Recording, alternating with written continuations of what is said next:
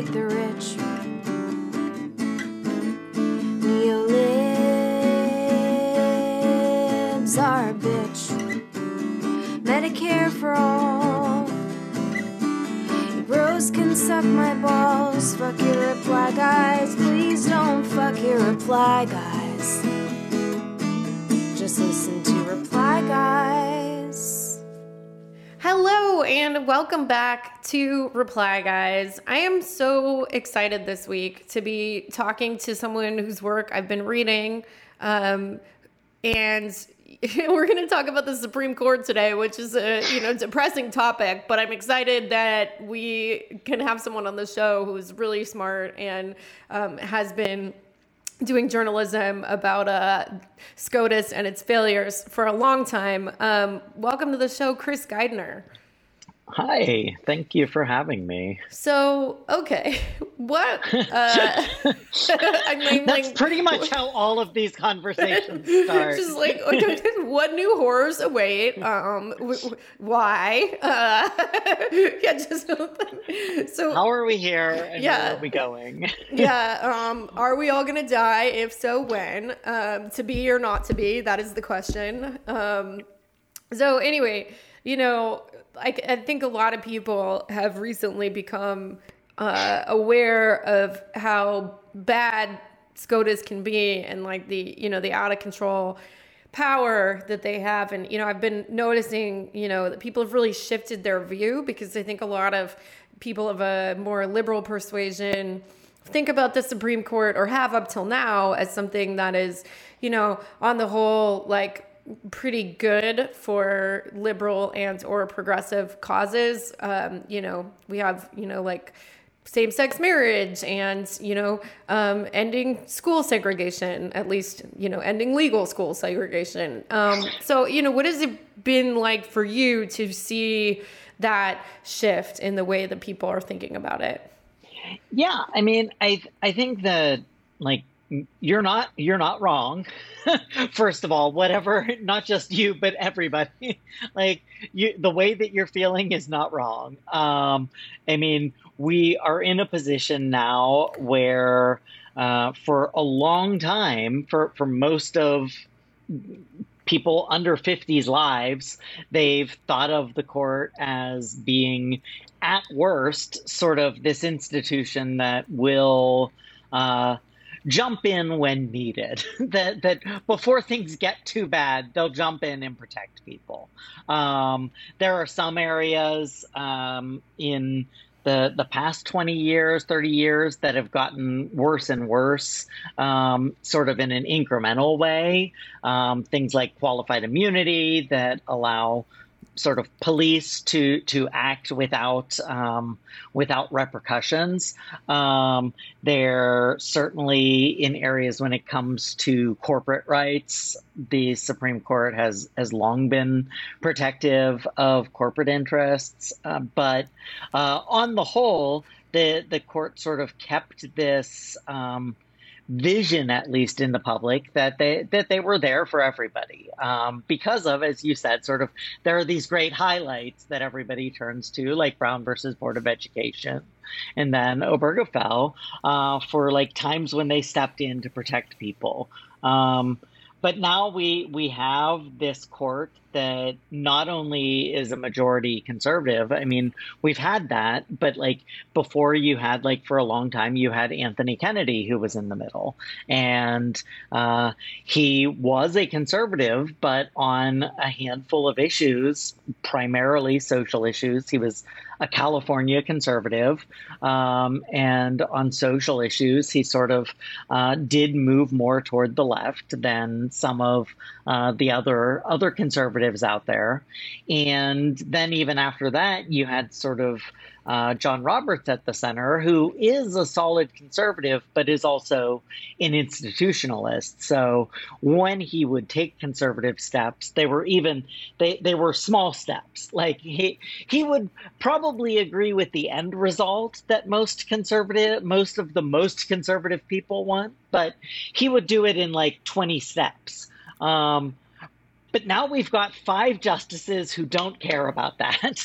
And they are willing to take 20 steps at once. And when you have Justice Thomas and Justice Alito joined by these three justices appointed by Trump, Justice Gorsuch and Justice Kavanaugh and Justice Barrett, they're basically, because it only takes 5 votes of the 9 to do something at the Supreme Court, they don't even need John Roberts in agreement. And we've seen a few times where, like, they'll do something without him, or in spite of him. Even he's written some dissents, and that's why we're seeing sort of this change, is that there's nobody left. I mean, to the extent there's anybody left, it's a time when Neil Gorsuch or Brett Kavanaugh also agree with the liberals and John Roberts that we need to slow down. But otherwise, they're going to take as conservative a step as they want. And obviously, the prime example of that this term was the Dobbs case and the end of Roe versus Wade. So, I think that it's been a few weeks since the Dobbs ruling came down, and now people are starting to talk about will this court hear something like a fetal personhood case? What do you think the prospects are for that, based on what you've seen from this court so far? I mean, I would never say never, because we've been proven that we can't. I think that the court is a ways away from that, given the current majority. There certainly were elements of not only John Roberts' opinion, or not only Alito's opinion for the court, but also in Brett Kavanaugh's opinion, and certainly in Roberts' opinion and in the dissent, that would suggest that they do not think that there is a federal like the specific thing that Alito says in the opinion is the Constitution takes no position either way. Yeah. So while Clarence Thomas might feel differently, I don't think there are the votes on the court now to sort of not only overturn Roe, but then go the other direction and say there's actually a right. But that said, the thing that Alito did say in the Dobbs decision is this idea that, like, all it takes is a legitimate interest to uphold a restriction on abortion. And that legitimate interest includes things like caring about fetal protection.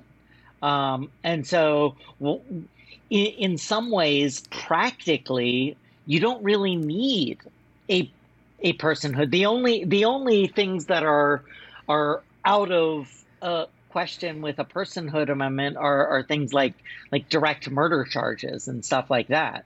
But the outside of that, there already are state laws that say that basically that for purposes of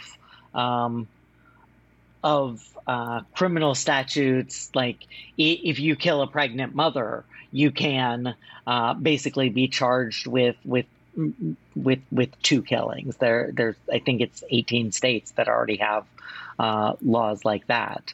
And so, like, I don't think we're at a point where there's going to be a personhood ruling that would ban states from allowing abortion. But in terms of states that want to restrict things as fully as they can, I think that they've already been given the go-ahead to do that.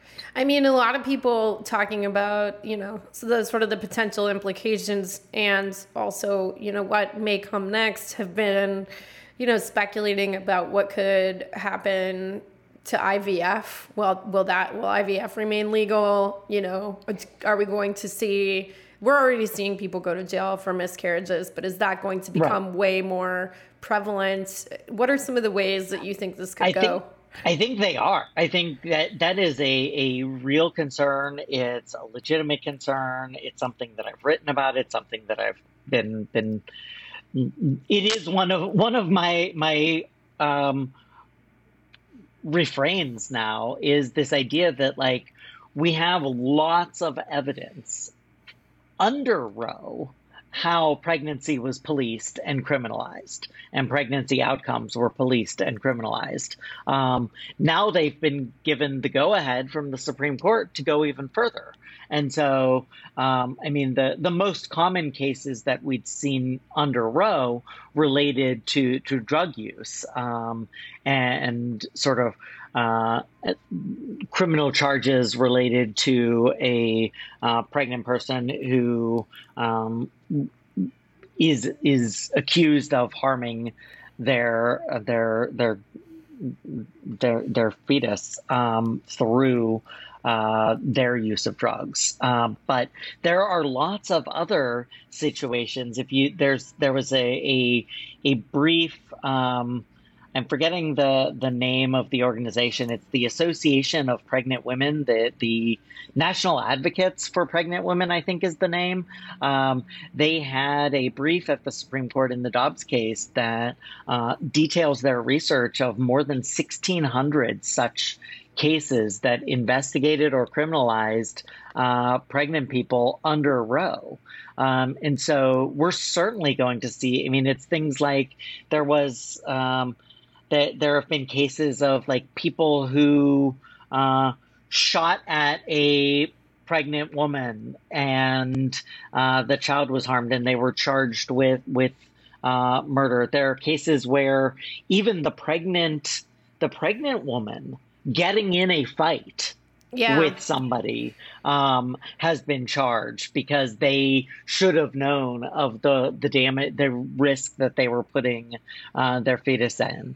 And so those sorts of things, like we've already seen how the state is going to use its prosecutorial apparatus to go after pregnant people. And now they've got sort of free reign for that even to be an attempt to violate their abortion ban.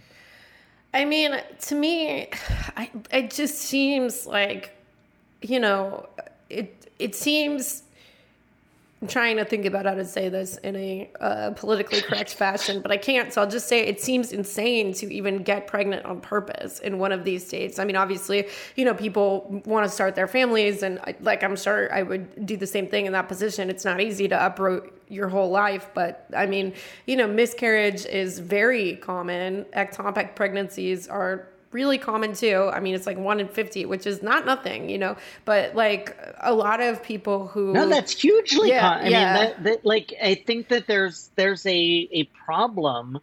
I mean, and it comes out bluntly of the fact that like so many of these decisions and so many of these laws and so many of the underlying rationale for them was written by people who are not pregnant and will never be pregnant. Yeah. They like, and not even in like the easy sense of like, oh, so they don't care about it, but it's just like they literally don't know. Yeah, it's so dumb. And they don't understand how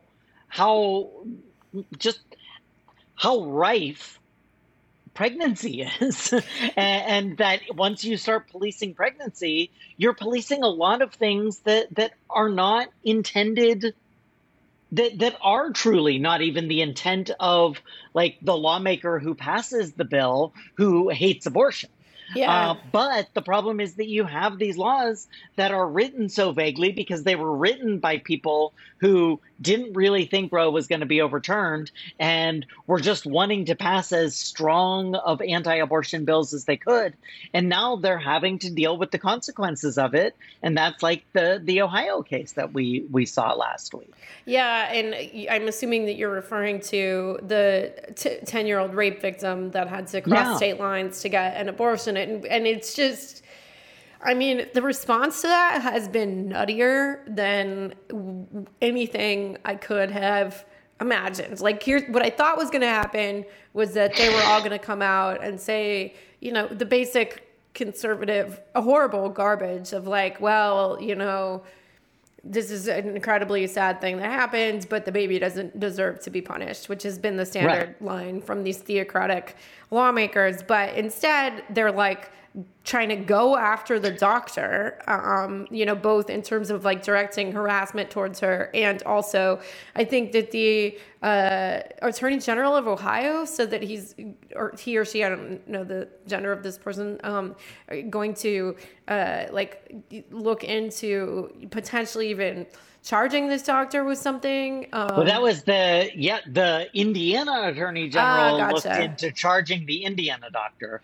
The Ohio Attorney General was the one saying, like, oh, this isn't covered by our laws. Oh, that was the Ohio Attorney General. That absolute airhead that was testifying before Congress. That's the Ohio Attorney General saying, that what the procedure that the 10-year-old had did not qualify as an abortion. Is that? Well, yeah, there's also that claim.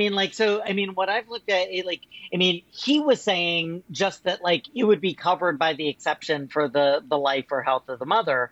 But, like, the exception is very narrow in the Ohio heartbeat, the 6-week ban bill. And when you look back at the time when the law was passed in 2019, they certainly weren't talking about like, oh, here are all these exceptions. This protects lots of people. Anybody who would have like, it was basically this like major bodily functions test that like is very, very narrow. Yeah. But like then he claims this. But the problem is these anti-abortion activists and officials who have for the past decades been passing laws saying they're very broad are now trying to claim like, oh, anytime that a situation is unpopular, anytime that their law is going to have a horrible result, they're now saying, oh, well, that's not what we meant. And that's the other thing, that testimony in Congress, like, they're like, oh, well, we're not talking about that when we say it. And it's like, well, no, look at the laws that you wrote. Like, you wrote these intentionally vague laws. And that's the other part, is that when you have those intentionally vague laws, it doesn't matter what these people say. Yeah. It doesn't matter because, like, it doesn't even matter that the Ohio AG goes on Fox News and says that, because the Ohio AG isn't making the decision. Yeah. Like, it is the county prosecutor in Franklin County who's going to decide what to do with this case. And the Attorney General of Ohio, if he wanted to issue an Attorney General's opinion that's legal, that says this is how I believe this law should be interpreted, it still wouldn't necessarily be the law of the state because the Ohio Supreme Court would have the final say. But like, at least that would be an example of him doing something that is like under his legal authority. But outside of that, it's just talk. And the doctors and medical providers and parents of young children or rape victims themselves, like, they're not able to make decisions that they are exempted from these laws and be sure of it when you've got criminal penalties on the other side. So, we've been reading these terrible stories that are coming out of women who need abortions for medical reasons. Several of the stories have been either ectopic pregnancies or the fetus it dies. I don't know what the medical term is. Non-viable. Yeah, non-viable. And, then the body is doing like like an incomplete miscarriage. And these abortion drugs are medically necessary or surgery is medically necessary in order to prevent, sepsis or hemorrhaging, it seems like what's happening now is like the way that they're deciding, is the mother's life in danger, is like are her vitals crashing, like is death imminent, it's like actual now. Yeah. Right. And so, some of these people will for sure die because that's the thing about letting someone get to death's door is not always going to work out. So like, can their families sue, like either the doctors or the, the state governments, for basically like, putting their loved ones in danger and causing death in some cases. I mean, there's certainly going to be litigation, and there's going to be, the thing that will happen is that there will try to be litigation against the state, that this was a foreseeable result of these laws. But like there's lots of state immunity for prosecution on things. There's lots of exceptions, and like it's very much on a state by state basis. A lot of laws like specifically exempt what's called a private right of action. Ironically, like over the past several decades, like conservatives have tried to get rid of a private right of action in like civil rights laws and stuff like that, so that like you don't have the ability to personally sue, and you have to rely on happening to have a state government that's in alignment with you when this horror befalls you. But then on the other side, now we've started to see, like with Texas SB 8 and the Oklahoma law, these civil enforcement actions, private lawsuits that basically the other side is able to bring. And there certainly are going to be questions about, litigation against doctors who don't perform, like that they're going to say, look, you were allowed to perform this procedure under the law because this is what it says, and you refused to, and my wife died. Yeah. You're going to have those cases, and they will say, they will most likely argue their defense will be the law. Their defense will be that they did not have a clear right to perform an abortion in that situation under the law, and that the risk of criminal penalty is why they didn't perform that abortion. And a lot of those cases, I would imagine that doctor will win. It's just like, I'm imagining for doctors right now, like if I were a doctor, like an OBGYN, I would just get out of the business right now.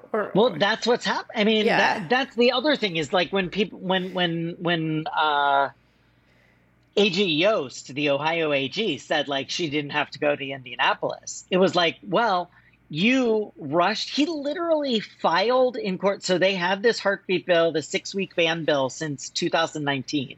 It was on hold by a court because Roe versus Wade made it unconstitutional. Literally within the hour that Dobbs came down, he went to court and filed a motion to have the injunction lifted so that the 6-week ban could be enforced. And so he's the reason why the 6-week ban was in effect immediately for that 10-year-old girl. Damn. And for him to then say like, oh, well, there's an exception and she shouldn't have had to leave. The problem is the 6-week ban was in effect in the state already. And so like clinics, while I don't know if any Ohio clinics had closed, like, what we saw in Texas is that like so dramatically decreased the ability of them to perform services that like certainly over time you're going to have clinics close, and doctors aren't going to want to operate in the state. They're not going to locate there. So like over time, it's going to be even less available, even within whatever is legal in the place. Yeah. And so when you say there's an exception for this, like, who knows, like where the maybe the Indianapolis doctor, Dr. Bernard, I believe is her name, was the closest doctor who could safely perform this procedure on a 10-year-old girl. It's really scary to think about like what. We haven't even talked about. The fallout. Part of the fallout from that that colleagues at Grid News had written about was the fact that like even abortion training in medical schools. So you're going to have like in half of the country in 10 states as of now, like the question will be like, will their curriculum even include abortion? Are we going to start seeing laws like we saw, like abortion equivalents of like the CRT bills that like ban the teaching of abortion Oh, I'm in sure they medical will. schools in I'm states. sure they We will. will. Yeah. And so, like, I mean, there is sort of like this ripple effect that, like, yeah, if you have exceptions that only allow for like this limited number of abortions, are they really exceptions if there's nobody to perform the abortion? Yeah, that's a great point. Okay, so I want to kind of do a mental exercise here. Are you down to go on a Okay, journey? let's Okay. let's do it. All right. I want you, and listeners can do this as well, to imagine that we had a president of the United States that truly cared what happened here and a Congress that was functional and worked for people instead of special interests, really any corporate interests. So okay, let's this beautiful world, or even just a slightly functional world. What could Congress and Joe Biden actually be doing here? Yeah, I mean there are a lot of possibilities. I mean the one of the first things would be repealing the Hyde Amendment, so that federal funds could be used for abortion, providing protection. The I forget the name of the bill, but the Freedom to Travel Act, Yeah. which in reality it should be just reinforcing something that most likely is already constitutionally protected, but it's sort of a belt and suspenders approach that like would guarantee and would make it so that it's explicit for abortion related protections. I mean the idea of providing protections for abortions on federal lands, the idea of providing protections if tribal authorities were to allow abortions on tribal lands. The concept of, we're on a wild journey. So while we're on a wild journey, I mean, there's also like Supreme Court reform and looking at the idea of either having a mandatory retirement age or adding to the court. Or even I learned a couple years ago after the death of the notorious RBG, more notorious than ever now, really. But the Congress can actually rein in the power of the court with legislation and like. Yeah. Okay, so yeah. I mean, yes, they can. There are jurisdiction stripping bills. I'll be honest, like there's like always discussion of jurisdiction stripping bills, but like it's never really gone anywhere on either side, because it would be really weird, and it would potentially cause a constitutional crisis, because there would be questions about there's it. I guess it's not chicken and an egg when we have three branches, but like whatever the three version of that is, like if the Supreme Court has authority for judicial review and can review the constitutionality of laws passed, how do you pass a law that says that the court can't review certain things? There's lots of things written. There are plenty of smart people who think that jurisdiction stripping bills are constitutional. And like, in terms of like, what could you do? Like, yes, you could say the court, like, we're passing a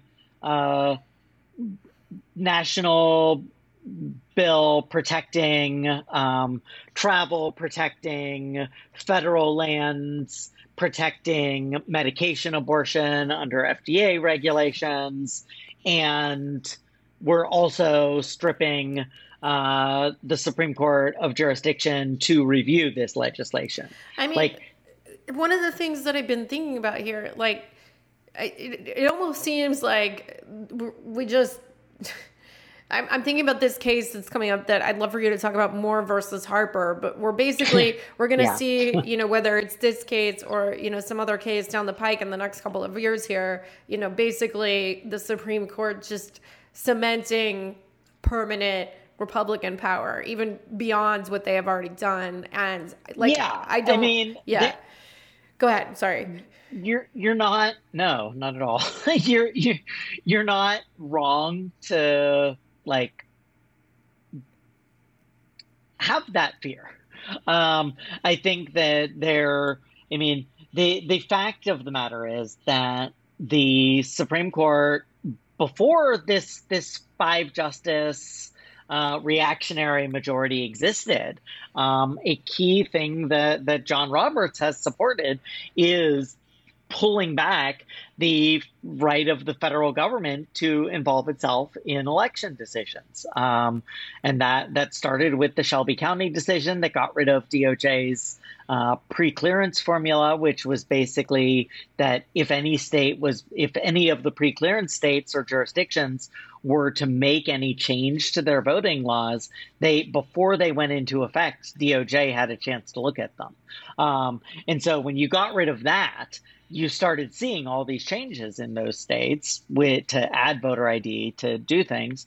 Then on top of that, you also have a Supreme Court that has restricted the ability to challenge gerrymandering, to challenge partisan gerrymandering, and to challenge even racial gerrymandering. And now what Moore versus Harper would do is one of the areas that remains to bring challenges is in the state Supreme Courts. Before sort of you went to the federal courts for your civil rights challenges, there was this, after Shelby County, resurgence of going to state Supreme Courts for your for challenges to voting restrictions and voting laws and redistricting. What Moore versus Harper does is takes the provision in the Constitution that says that the state legislature is responsible for choosing the time and manner of elections, federal elections, and says that what that means is that only the state legislature, and that state courts aren't able to review the state legislature. Now, that truly is an absurd chicken and egg situation, because obviously when the Constitution was written, they were not it's not like state legislatures were just found out in the states. It's not like you just find a state legislature in the wild. Yeah. A state legislature is formed by a state constitution, and that state constitution provides for a judiciary and provides for sort of their version of judicial review under the state. And so any state legislature that exists within a state exists within its constitution.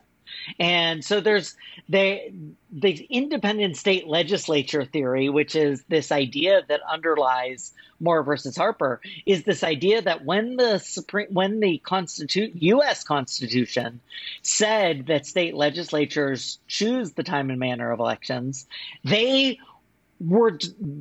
was the U.S. Constitution saying that only they, and that nobody else could review it. And so the state Supreme Court can't review it.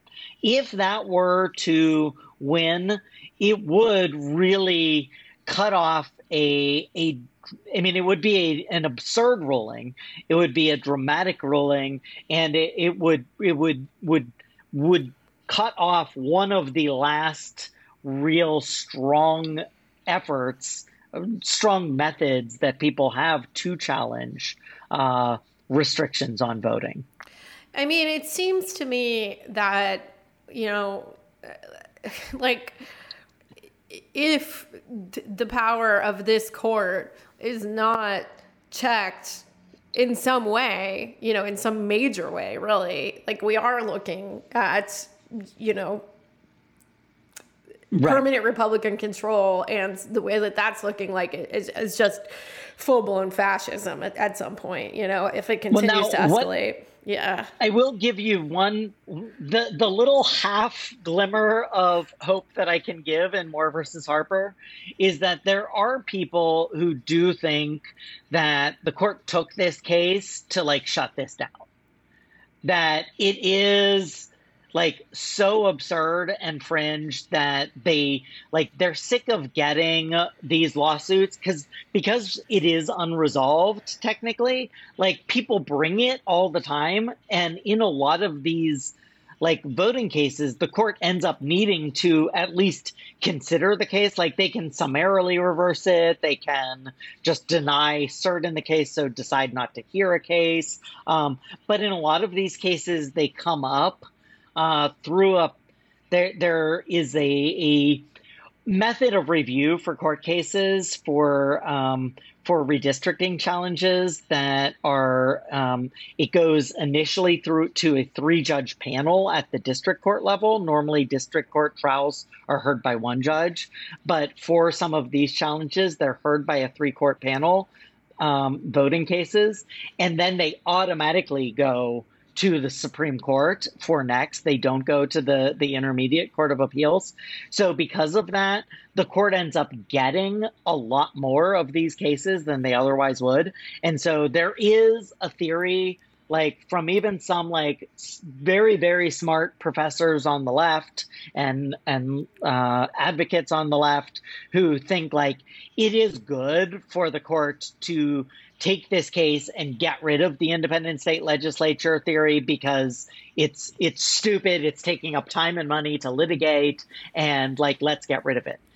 My counter to that is, why would you ever risk going to this Supreme Court? Yeah. Like that's my count. They didn't go. So I mean, like, you can argue like, well, the court's accepted the case, so let's like hope for the best by like wish casting that we think they're just going to toss it out.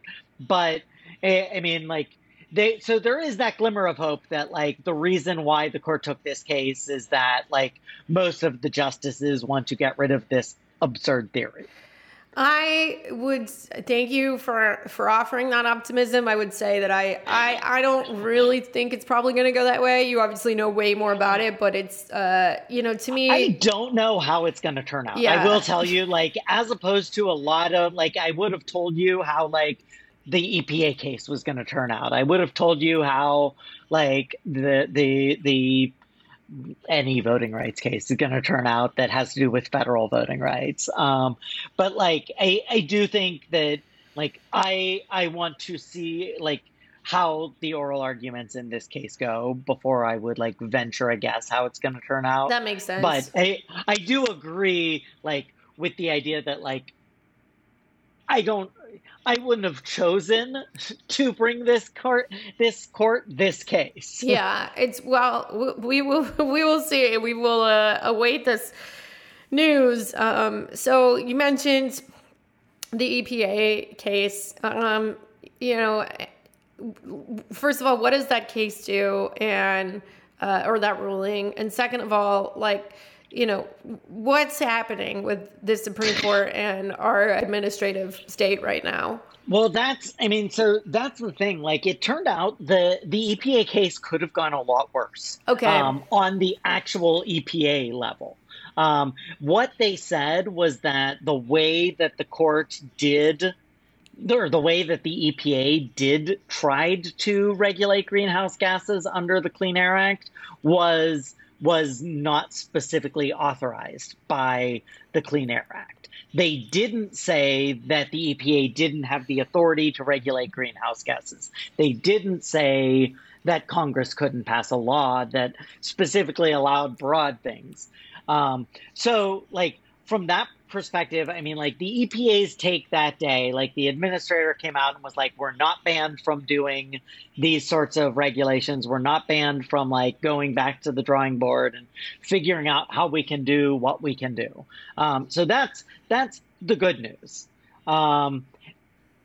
the bad news, the two parts of the bad news are like they did get rid of the plan that was in place, but it was a weird case because like the EPA and the Biden administration had already said they weren't putting in place that plan itself.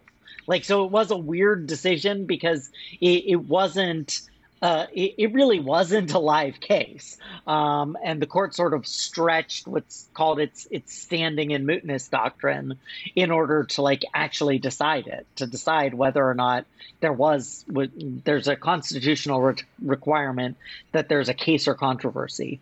But what they did and what's bad and what takes us to the administrative state more broadly is they used this case to expand an issue that was discussed in the OSHA case about the vaccine or test mandate, this major questions doctrine.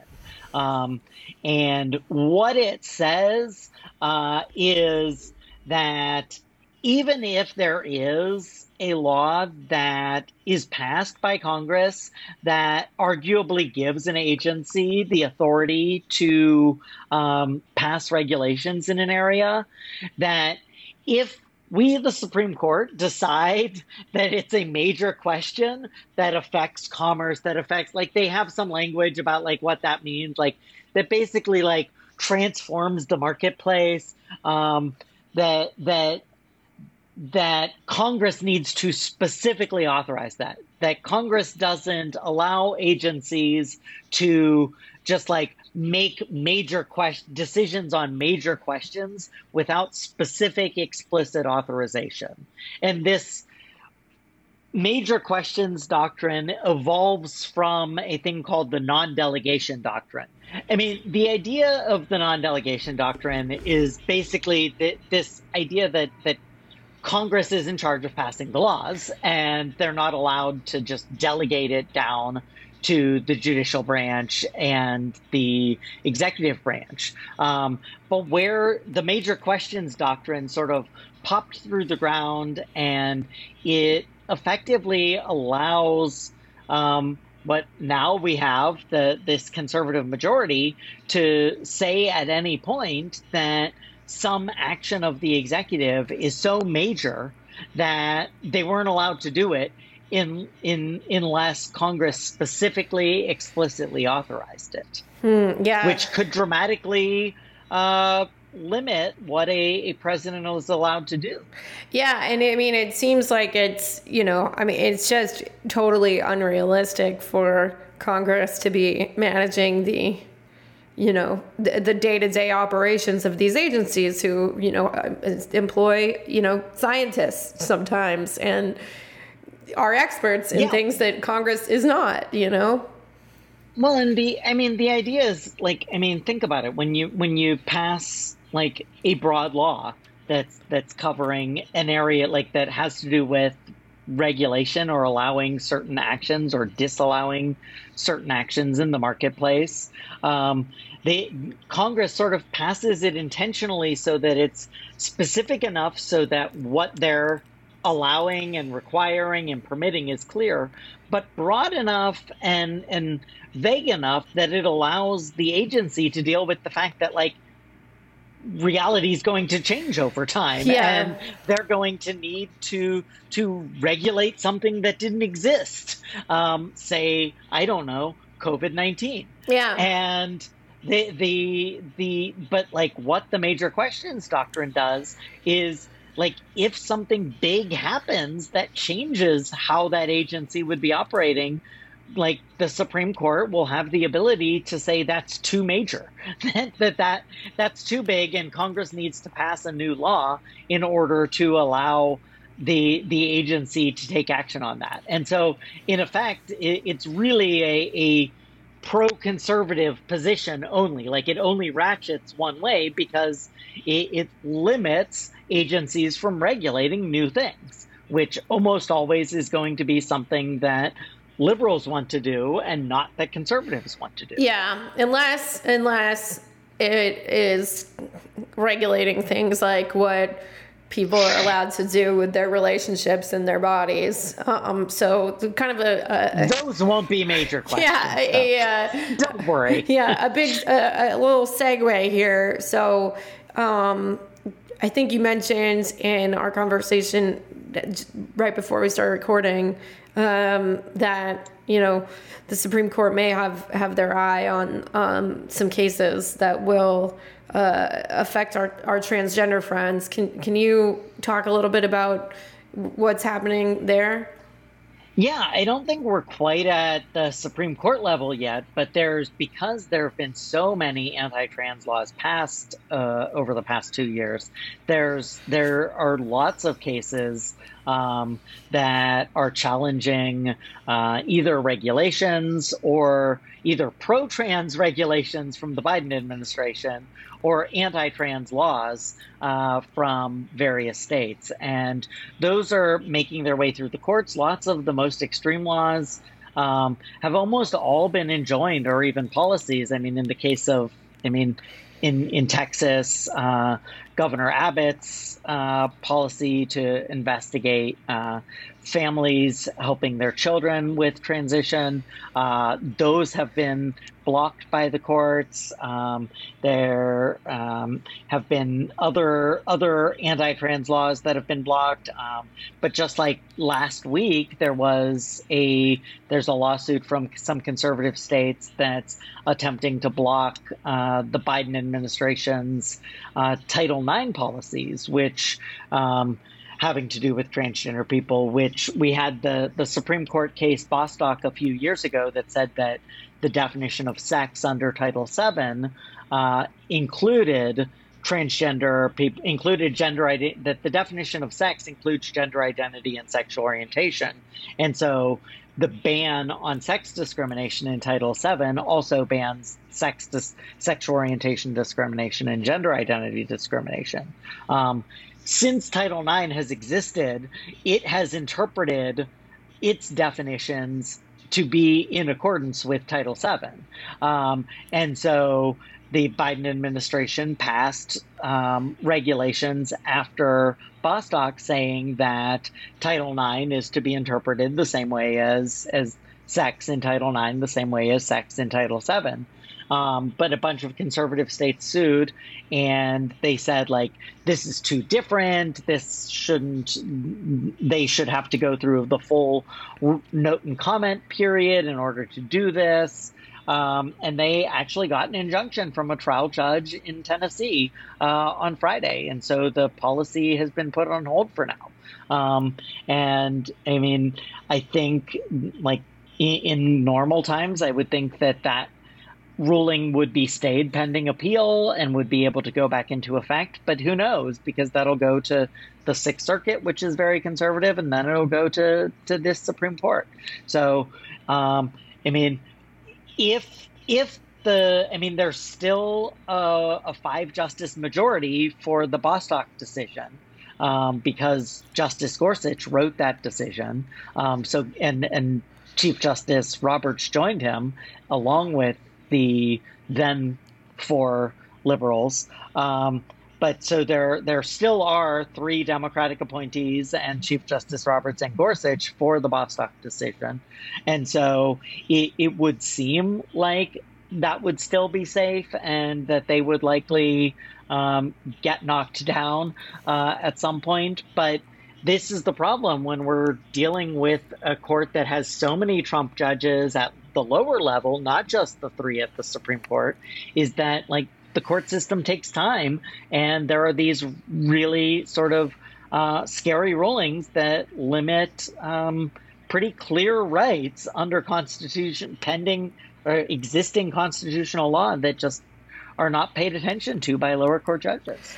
I read,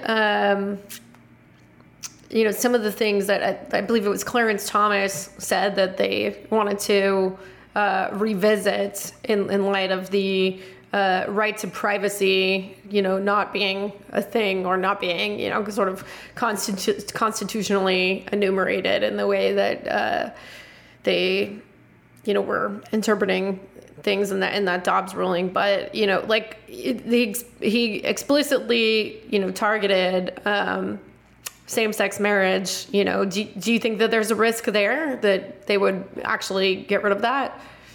I mean, he specifically targeted contraception and sodomy laws, and the decision that ended sodomy laws, Lawrence versus Texas, and marriage, in his dissent, as part of his view that the entire field of substantive due process, which includes privacy, should just be tossed out. Now, the majority opinion from Alito said this doesn't include those. This is just about abortion because abortion deals with potential life. However, at the same time, the entire underpinning of Alito's ruling is this idea that the substantive due process rights are found by looking at historical practice, by looking at what was protected in history. And so certainly, if you look through the 20 pages of his Roe decision, his Dobbs decision, that goes through the history back from the 1300s about abortion, if you did that for contraception or sodomy laws or marriage, you could certainly at least make, if you want to make the case like he made, which obviously was also questioned by historians. But certainly if you want to look for evidence to support the idea that it's not a part of our history or traditions, you could. Yeah, absolutely. And so is it safe?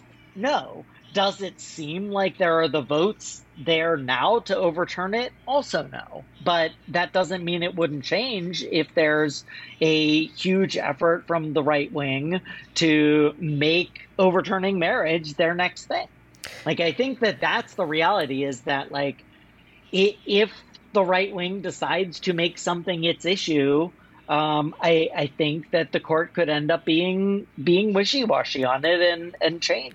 It does seem like the right is extremely responsive to their activist base. I'm looking at the January 6th insurrection. Okay,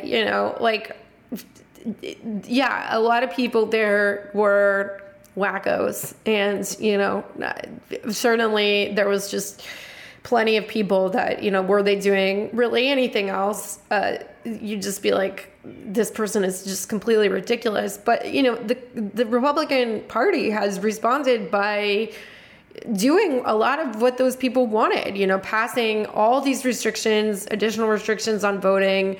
And I think it's 19 states, and the stuff like this independent state legislature theory, and it seems like what the nuttiest faction of Republican voters wants, it eventually makes its way up into something that is law. And I am, I guess, agreeing that should the activist base of the GOP, really start pushing on any of these, contraception, same-sex marriage, pretty good chance that, the courts and the, Congress will respond accordingly and do what those people want, unlike the Democratic Party. Yeah. Right. Yeah. I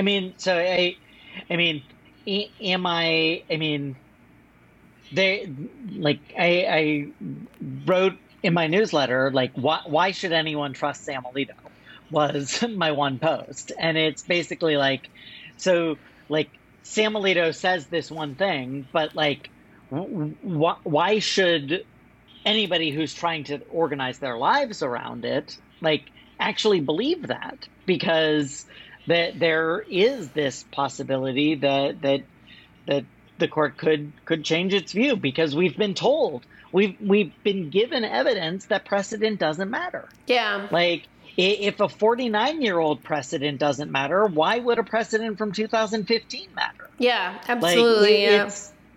And so, I think that are there arguments that one could make if one was lawyering to explain why Obergefell shouldn't be overturned and why it's different? Yeah, you can make arguments.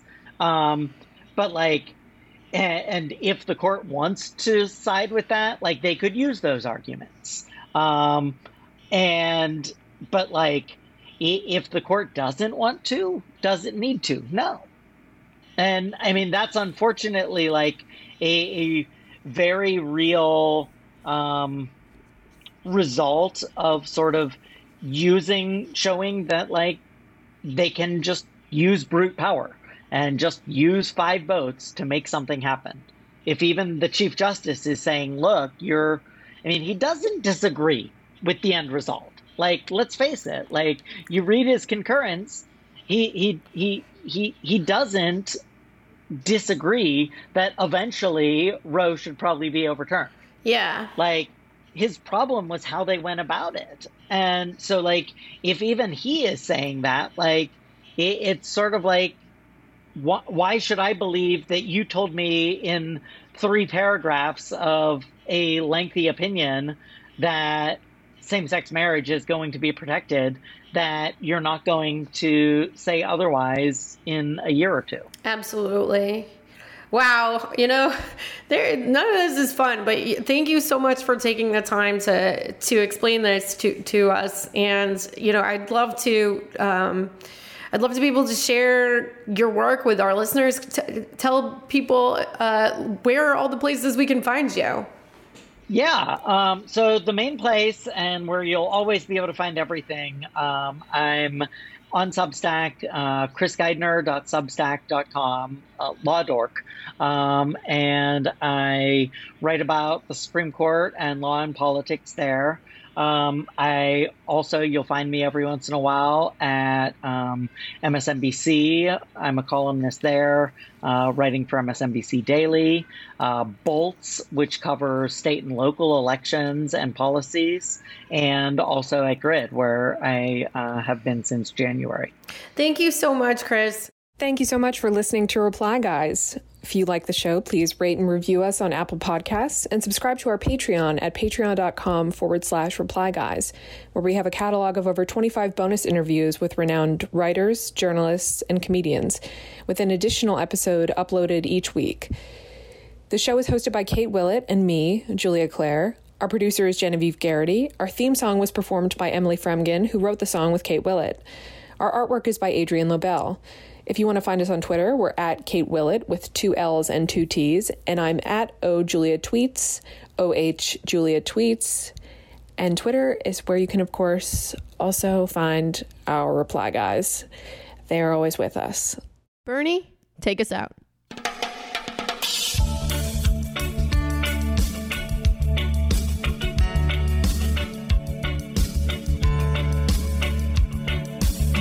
As I went walking that ribbon of highway, I saw above me that endless skyway.